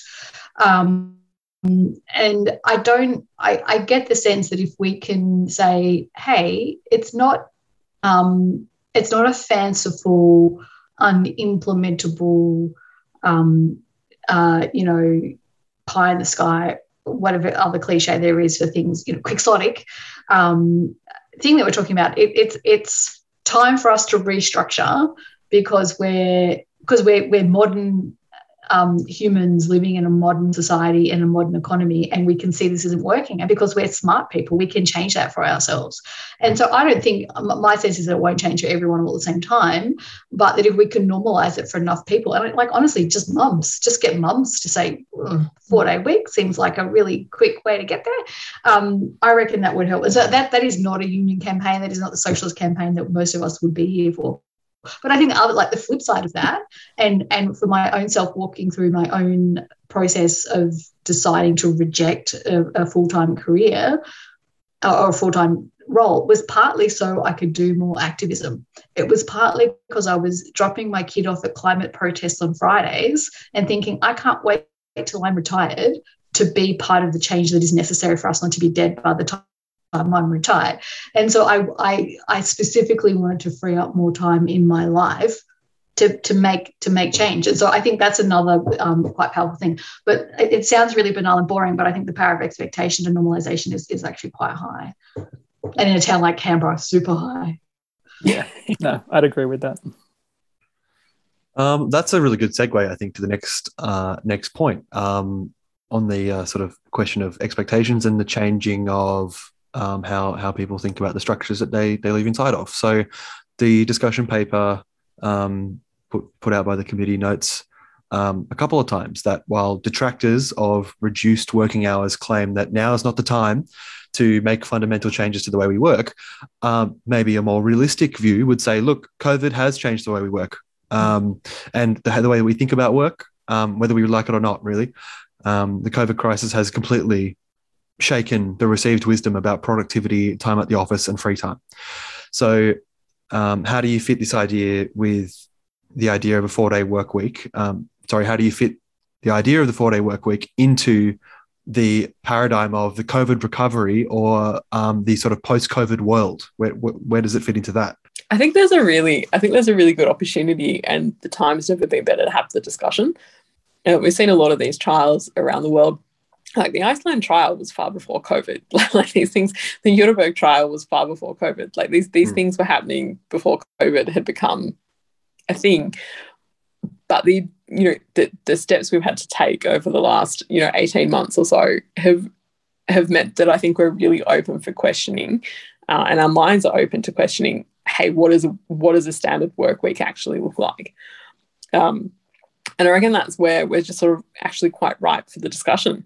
It might be that we sit down and we go, actually, no, we don't want the 4-day work week. We want to have work from home every day, or we want to do this, or we want to do that. And I think we're not going to get those answers if we don't even pose the questions and have the conversation. So I reckon, if we're talking about COVID and if we're talking about what we can do through a COVID recovery, we need to start with what is it we actually want to achieve. Yeah. And I think like the COVID environment has, well, certainly for certain work sectors, has given people more of an understanding of, hey, actually, this is how I would like to structure my day. So there have been an increase in the number of people who've wanted to do some time working from home. Like they may have only reduced to like 2 days a week, but like a Monday and a Friday has meant that they've then got a bit more flexibility in terms of how they structure their day to split up their life admin and their work life, right?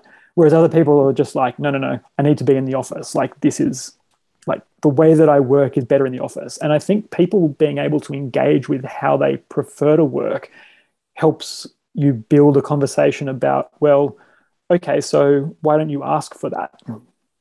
If that's how you like to work, why do you accept a job that doesn't let you work that way? And then that from there is a conversation as to, well, how about we ask for a 4-day work week? I think that's absolutely true, Nick. And so I have two somewhat unrelated thoughts around that. I think the flexibility, and Suze, you've raised this as well. COVID just showed us that actually we could do things differently, right? Yeah. But also one of the things that's going to come out of COVID is like, what the hell is long COVID going to look like? And so are we moving into an environment where we're actually going to have to start treating people with disability and people with long-term chronic health illnesses properly and with respect and creating work environments that are accessible to them? And that means flexible work environments where it's okay to not work a gajillion hours a week. You could just work a bajillion instead, and that would be fine as well. And if we're dealing with a fairly significant kind of health impact because of COVID, then we're going to have to make those sorts of changes, and we should have done them anyway. But I think now what we can see is, yeah, that's fine. And I'll confess, it turns out I hate driving. I really hate it, and I'm afraid I'm going to fall asleep and die. And I don't have to do that now because I work from home. But the other thing that kind of connects to that, and I think we might segue this into a bit of a kind of climate or environmental resilience discussion, is right at the beginning of COVID, we got solar panels on our house. And because I've been working from home since then, I put my washing machine, I only use my major appliances during the day because it's free. And as soon as it gets dark, if I use my dishwasher, my power bill for the month just jacks right up. And so I can between calls put on a load of washing and then in my lunch break hang it out. I could never do that before. We could only ever do washing on the weekends in winter, at least, because there was no sunlight to hang anything out when we were away from our house. So even just the opportunistic use of the solar power that I now have access to, and then pivoting little 5-minute breaks into my day. And when I say me, it's not just me, it's my partner and the kids as well, to say, hey, sun is out, put on a load of washing, or sun is out, turn on dishwasher. The flexibility to take advantage of that because I've broken this construct that my productivity is at a desk owned by my boss as opposed to, on a computer owned by my boss on my desk in my house, has actually fairly significantly changed how we do just household shit, because we don't cram it into sort of, a weekend. And we are getting better environmental value out of our solar panels, which is a really super wanky thing to say. A less super wanky thing to say is big into gardening. And in Canberra, you've got to water those shits, and you've got to do it at the right time of day. And so now, because we're home, we can water and harvest and do what we need to do across a day instead of trying to cram it in at the beginning or the end of a day. And anyone who's like mad keen into gardening understands that there's a time for these things. And so it's just made that connection to our own food cycle, our own kind of being in our own environment and taking advantage of a broader range of resources more available to us, and also which is kind of better for everyone's mental health. I personally love the idea that I now work somewhere where I can open the goddamn window. Like, what a revelation that was. A breeze. Yeah, and not Yeah. to have to sit under fluorescent lights, you know. Ranting now about window opening, but I think it's very underrated. I must say, when I left hospitality and joined the public service, I was just excited to work in a place that had air conditioning, because there's nothing quite like being a waitress in 40-degree heat in Canberra. So. Yeah, and that, I mean, let's not get distracted by the working from home conversation, which is a marginally different one. But we do need to acknowledge that climate control is actually something that our workplaces provide for us. And people, not everyone has access to that in their house. So I'll shut up now so we can talk about 4-day weeks if you're working from home. Apologies. But there is an interesting question, like, because like we've talked about the impacts on society and the community and how we can reorder a whole heap of things, and there'll be more time for activism and more time for community participation, more time for sausage sizzles for schools, all these sorts of things. But it does raise this question of, well, we're living in a climate emergency. What's actually the impact of a 4-day work week for the environment? And it's a really important question to be asking as part of the bigger, broader discussion. Okay, well, don't preempt our next subject. I'll just move us along right now. As Amy was just speaking about solar panels so much. Yeah. Okay. Well, let's move on to that then. I'll just start with a little bit of framing, a little bit more sort of historical context, if you like. Human-induced climate change didn't start happening because of some deep flaw in the human character, or because of neoliberalism, or because people decided it was easier to drink through a plastic straw. Anthropogenic carbon emissions are intimately linked to the historical ramping up of industrial commodity production and distribution. In other words, it's the result of how we make things, how we grow things, and how we move things around. And for that reason, I think it's really intuitive to think about how one part of the solution to addressing the climate crisis would be reorganizing the way that we work. So the first question is, what is your ideal carbon neutral 3-day weekend? Anyone jump in? Anyone jump in? That's a big question, Jacob. That's a huge Aren't we question. living that right now, actually, in Canberra? Look, I'm a big fan of team sports and team sports on bicycles. And so, like, being able to ride a bike to hockey and play a bunch of hockey games and go play some bike polo and maybe go mountain biking for a weekend, like, all of that would be human powered, right? That's just enjoying the outdoors. Would be just fantastic. I'm just looking at you, Nick, and obviously our listeners won't be able to see just how relaxed you are, man. But he's just imagining it. He's just lying on a couch. I've been variously right. sitting, flying, lounging. Yeah. No, and I think it's a really good point though, because having that ability of a 3-day weekend does just enable so many more outlets to that connection to play. But also had the way in which that idea that a lot of play can actually be done in a way that is carbon neutral, is good for the environment. And I think coupled with a 4-day week, if we think about it, as being connected to the way in which we think about infrastructure and, public transport and ways in which people can get to places, and maybe might even throw out some of those discussions about, housing and how, houses reflecting actually our environment and how accessible they are for people. We've got some serious problems now with housing inaffordability in Australia. But I think the climate stuff, those studies are just amazing about 20%, deductions in emissions. The discussion paper talks about the Microsoft guys in Japan somehow having a 60% drop in use of paper. Yes. As a result of just dropping a day. Like, it's like, what were they doing? Friday was just printing day, I guess. Yeah, I don't know. It's just, yeah. There's another thing. There's the UK, 4-day working week campaign put out this paper recently on the effect on their emissions in the UK. And like you said, they've shown that they've got some modelling and some meta-analysis that suggests that a 4-day work week could actually reduce carbon emissions in country by over 20%. That's great, but the other thing that they talk about is the way that the 4-day work week frees up mental space for people to think more about it and care more about it. Sort your recycling properly. Go to a climate rally, right? And yeah. But then this was the. I'm going to interrupt you, Nick. But this was the thing that I put a lot of thought into, and we were kind of making this decision to jump off the teat of capitalism. And so two of the things that I wanted to spend more time was actually cooking. And I'm like, my partner and I, actually the kids as well, very good cooks. But when you're super busy, you just get that convenient shit from the supermarket.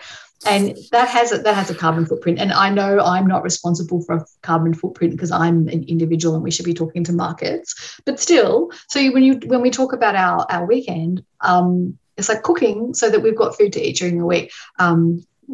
Someone donated a pasta maker to us, and like seriously come around at our house when we're not in lockdown and we will force feed you homemade pasta because that's pretty much all we do now.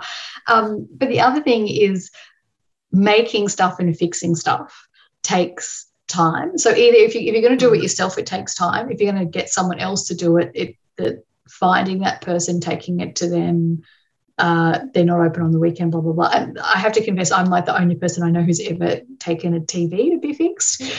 So I like to fix things, but time scarcity, particularly when you're paid a lot to be time scarce, is an incentive to buy new things instead of fixing the things that you have, because fixing the things that you have, or, MacGyvering something out of the stuff that you have to turn it into something else, takes thought and time. And that's actually what I like to do with my time, is repurpose random shit into other shit, or recycle it properly, or tinker, because you can't tinker if you haven't got time. I think so. There's the point that I was interrupting Amy, who interrupted me to interrupt her. I wanted to make basically the same let's all point. interrupt Nick now. Yeah, but I think it was the other way around. Nick speaking, everyone. Leave Nick alone. The next point on top of that, like you say that it's not your fault, like buying convenience products is not your fault, but the prevalence of people wanting to buy convenience products creates the demand that then creates the products. So we now have all of these convenience products because there's so many people who are time poor but like income rich, effectively. Not necessarily income rich, but there's a whole bunch of people who don't have a lot of time, who don't have time to cook. So convenience all of a sudden ratchets it up. So that product exists because of the working week. The other part that I wanted to say is, if we're trying to flip our conversation around from just what we do in terms of servicing an economy to what sort of lives do we want to live, is about rethinking just like how our economy is based. So this idea of an economy purely as this constant growth mechanism that just exploits resources and spits out shit. Like, this is part of the point of trying to fix that. And one of the reasons that I look at that so intimately is, like, you've got all of these kind of, and this might be a tangent, all of these kind of technical solutions. So people keep coming up with, technology and robots will make everything better for us and we won't have to work. But that hasn't happened, right? Like, we've invented robots and we've invented ways of automating it, but we still expect people to work stupid amounts of hours. And in fact, we've actually, in the time between, Asimov writing his 3 laws of robotics and like Keynes talking about how one day we'll only be working 15 hours, we've actually increased the number of hours that people work, even though we've gotten more like technology that can actually help us do work less. And like, there are parts of my job that could be automated out of existence, but we'd rather have people, we don't want to pay for that work. Like, converting it to a society where we could have people actually working less because machines do more. We don't seem to want to go that way because we're so invested in this idea of, I have to work in order to be a worthwhile person. And so I think if we can start shifting the conversation back to being about, well, we're working to live, we're not living to work, then maybe we can start to like use the technology that's out there that people are so excited by to actually enable us to have a 15-hour week, as great economist Keynes once said. Yeah, I think that's a really good point. And I know we're talking about environmental benefits now, but like, I'm just going to go off topic a little bit. And I think we've had all these efficiency gains through technology, and I think there's a real question as to whether that benefit actually has come back to workers. because certainly when when the workers movement first won the 8-hour workday, we certainly didn't have computers for starters, and a whole heap of other things that allow us to do our jobs in a much lesser time, lesser hours. But I think I also wanted to make the point too of going back to what Amy was saying about cooking, and that's certainly one of the things with lockdown. I actually find myself not being able to attend so many community events, actually having a lot more time in my week.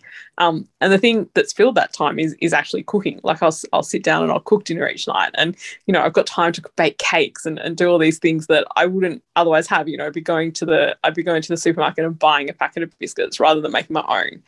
And you sort of get back to this point of like, well, we can actually fill up our time. We can do these things that probably seem, somewhat trivial when we talk about them, but actually at the end of the day, from a well-being point of view, have a lot of meaning. And I mean, I grew up in a busy household with lots of siblings and people coming in and out all the time. And, the hive of our household was always the kitchen. Like there was always stuff going on in the kitchen.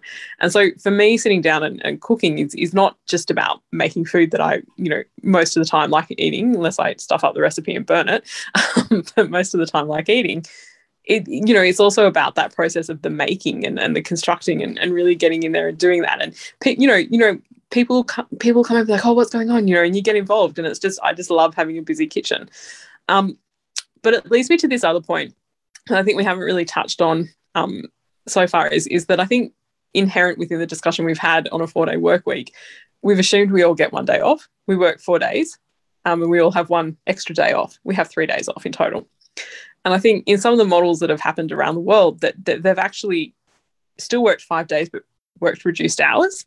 And I think there's a lot of validity in looking at that too, because if you're working less hours, you've got time to come home. Like I find, if I come home from work, even at 5 or 6 o'clock in the evening, like the last thing I want to do is get stuck into baking a meal that's going to take a while. Like I just make the quickest, easiest thing. Like it's going for that convenience factor, as opposed to, a bit more of a labor of love. Whereas like I've got time to actually, marinate this properly rather than just throw together what I've got.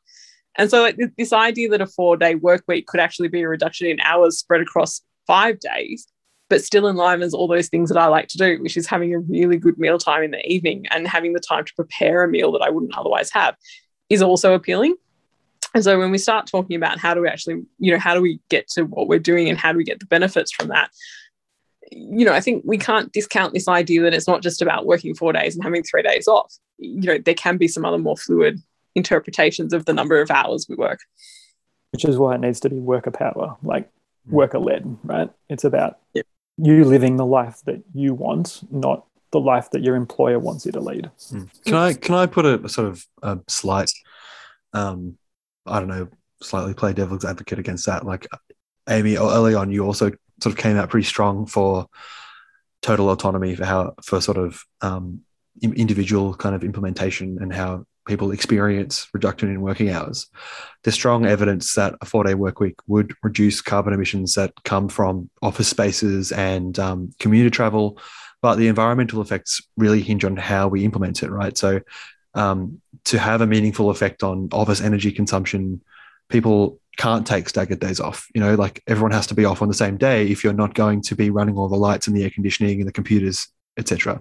Like if you want the maximal benefit at least.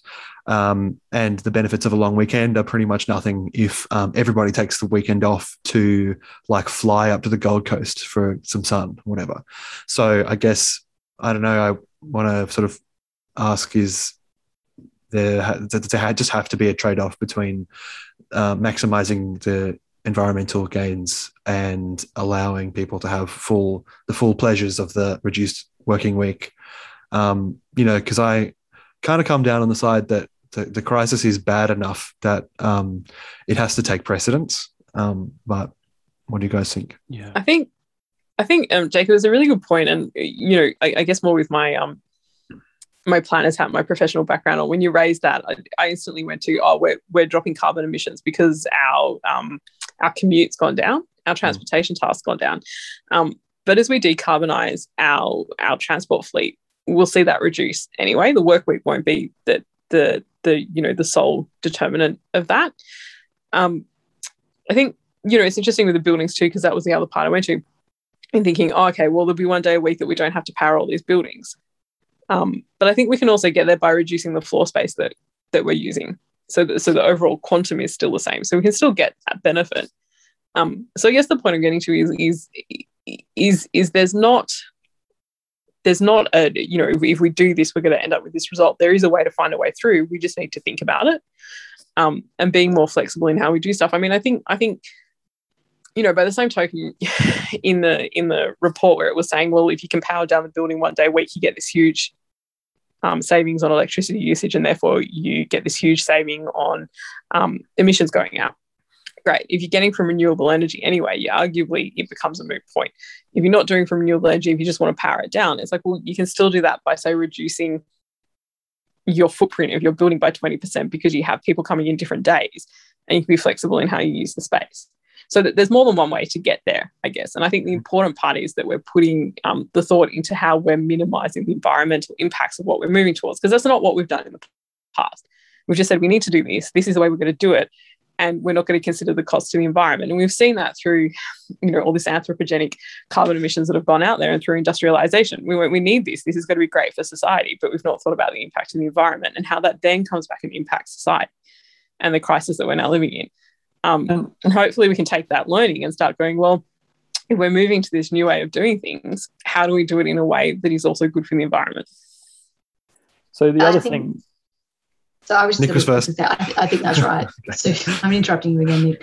I think one of it, like I haven't looked closely at the study, but like we live in Canberra where it's 11 fuck degrees, like 30 days of the year, right? And so what's the implication of people not going to the office on those days? Is it that we've just cranked the air conditioning all day in all of those houses instead?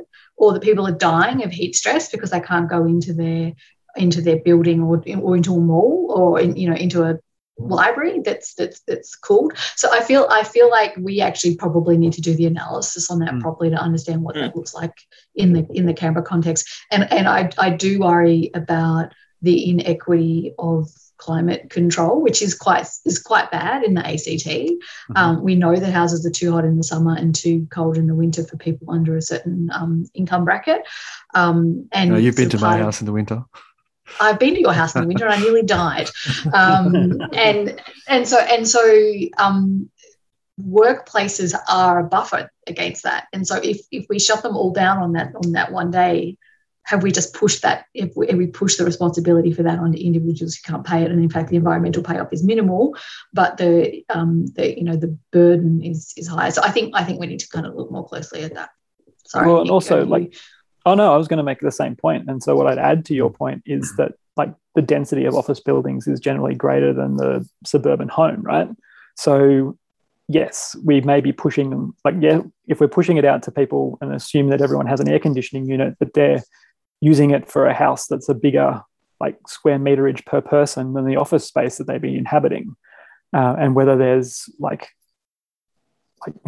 I don't know how many offices are using some sort of like low energy use or energy efficient kind of air conditioning or are connected to solar power or what, but like you can address the building stock in something like an office building to get better environmental benefits a lot more easily than you can an entire suburban kind of population. But I mean, my head's just exploding in this conversation because I sit here, and talk to people and they're like, oh, like we can make office buildings more comfortable than homes. And it's like, why should your home be the least comfortable environment that you live in? No. And we have terrible building stock here in Canberra because we've just built these cookie cutter homes that's come out, look, don't get me started, we'll be here for another hour. But it's like making improvements to the energy efficiency and the performance of houses is actually not that complicated if we turn our mind to it. And there is a lot of thinking and there's a lot of application that can go into it. And there's a lot we can do with what's there. And, if one of the benefits of turning to this is actually improving the environment that people live in, I say go for it. That's a great thing. And, just bear in mind, like Amy was saying, is that is more accessible to some people than others. And, in a city that cares, which I think Canberra is one of those cities, how do we make sure that everyone gets that benefit? Anyway, mind blowing. Benny, invite me back. Jacob, invite me back. We can talk for an hour on how we can make people's homes more habitable through some good design and through, you know, actually thinking about how we don't just make a box, but we make something that you know, is a home that people have comfort in. Yes, our listeners might not be aware that you're a qualified town planner. It's part of the interest in it. But look, I think this general part, like, it is interesting. We've gone from COVID and talking about the disruption there, and then into thinking about the environmental benefits of moving to a 4-day week. And it does really throw up some really interesting sort of areas, as you guys have all highlighted there. One thing I wanted to touch on, like the one hand, people having more time to prepare to have food. One of the things I think is a really important thing around emissions is it really would really support that idea of buying your local food first. That just in time production of convenience food, if you like, is quite amazing. The networks that go on between big chain stores, food distribution hubs, and all the rest of it is quite incredible. Where your food is coming from, whether it's overseas or the other part of Queensland down to the ACT. If you actually have something set up in a way that incentivizes people to have some more time to think about where they're going to get things, yes, it actually could have some very positive knock-on effects in terms of emissions and the like. Which is one thing I thought about. Also, the general thing about food waste as well. There's tons and tons and tons and tons of food which has come from elsewhere or the like that's, goes bad faster if it's come from else, particularly if it's meant to be fresh food. It comes in refrigerated and it goes bad sooner. So if you actually, have a situation where we start thinking more about what are we going to, like Suzanne was talking about, well, and, in Norway, you had to think about, we didn't have eggs you need eggs for the Sunday because you can't buy eggs. So if we could actually think about like, well, there just aren't as many eggs on the shelves today. Like, just suck it up. It might actually be better for the world. Is a weird, interesting knock-on effect there of lessening our reliance on having, for example, like milk imported from northern Queensland to the ACT just doesn't kind of make sense when we actually make our own milk in the ACT. Yeah, it's weird things like that. I guess lastly on the emissions stuff, I think we've covered a lot of it. It's quite complicated to get our heads around it, but there's some great studies there that are linked to in the discussion paper, which are really worth. And there's that interesting article. What was the name of the one, Jacob? The one from the UK. I've got it here. Give me 1 sec, and I will tell you. It is Stop the Clock: The Environmental Benefits of a Shorter Working Week. That's from the 4-day week campaign from Platform London. All right, so Suzanne, can you please tell us and our great listeners all about how, if they're in the ACT, they can make a submission to this ACT government inquiry?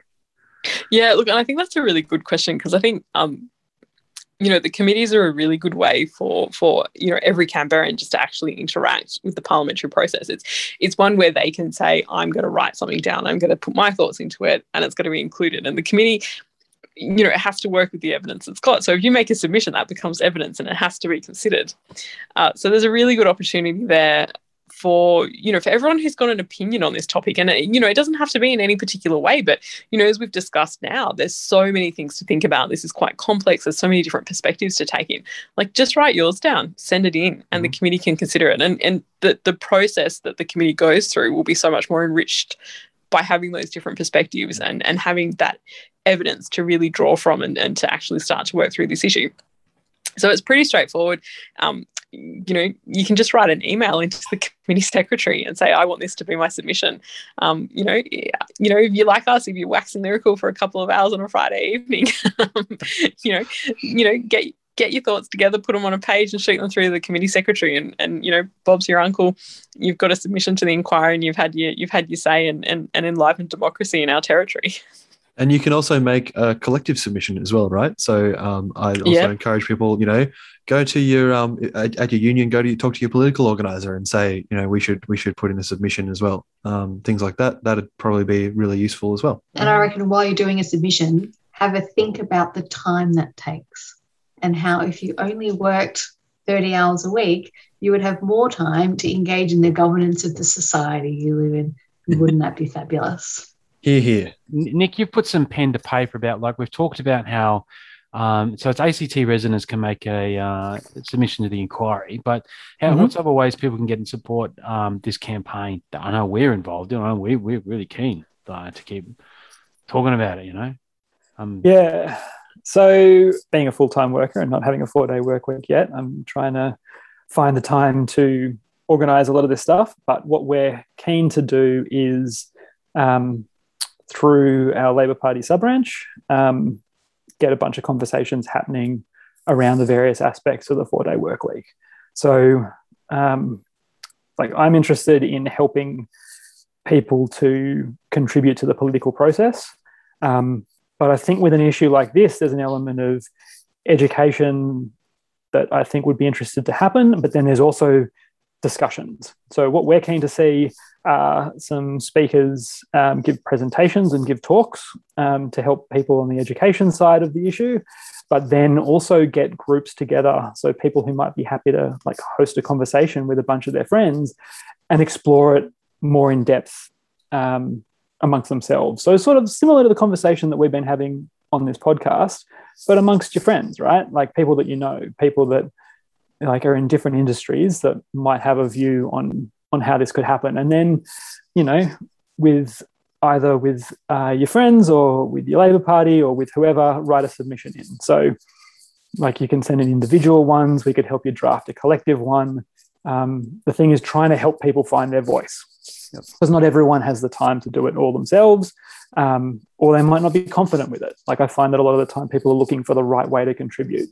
And when you tell them that, however you contribute is the right way, they're like, oh, no, but, can you give me an example? So helping get people over those barriers to be kind of like, no, you've got something worth saying. I'll help you put it forward. That's the sort of thing that I'd be interested in doing. Fantastic. And to get in contact, it's really easy to find Black Mountain Sub-Branch, which is the heartland of many wonderful socialists in the ACT. We've got an email address. There's an email address, don't you? Black Mountain, all one word, at actlabour.org.au. And you can actually find all the lists of Labor Party sub-branches in the ACT on the ACT Labor website, unlike other states and territories. Well, they'll even let you know who to call, who the conveners are, funnily enough, and when they meet and where. Go ACT. There you go. Nice. But also, look, other groups and, whatever, we'd happily work with anyone. All right, cool. I would love to thank our guests for being with us tonight, Nick Dixon-Wilmshurst, Amy Haddad, and the Right Honourable Suzanne Orr. I know it's not an official title, but I just thought it'd be fun to say. Thank you so much for being with us, guys. It was fantastic. It's been a real pleasure. It was a great Thanks chat. so much for having us. We could spend 30 hours a week talking about this. We really could. Yeah. And as always, you can subscribe to the Dog Capital Twitter feed, the Facebook page. They're both at Dog Capital, DOHKAPITAL. You can send us an email if you'd like to tell us we're doing a bad job or a good job, or ask a question or suggest a topic for a show, dogcapital@gmail.com. But we take the most serious suggestions. We take most seriously the suggestions that come from our patrons on Patreon. And so you would also do very well to head over to patreon.com/dogcapital, and you can kick us $5, $10 a month, and help us keep making the show. And as Ben said at the top of the show, we've just got our first few patrons, including Nick. Good on you. Thanks very much. Thanks for supporting the show. You're welcome. And that about wraps us up for the show. So thanks so much for listening. And thanks again to our guests. Have a lovely day or night wherever you are. Thank you.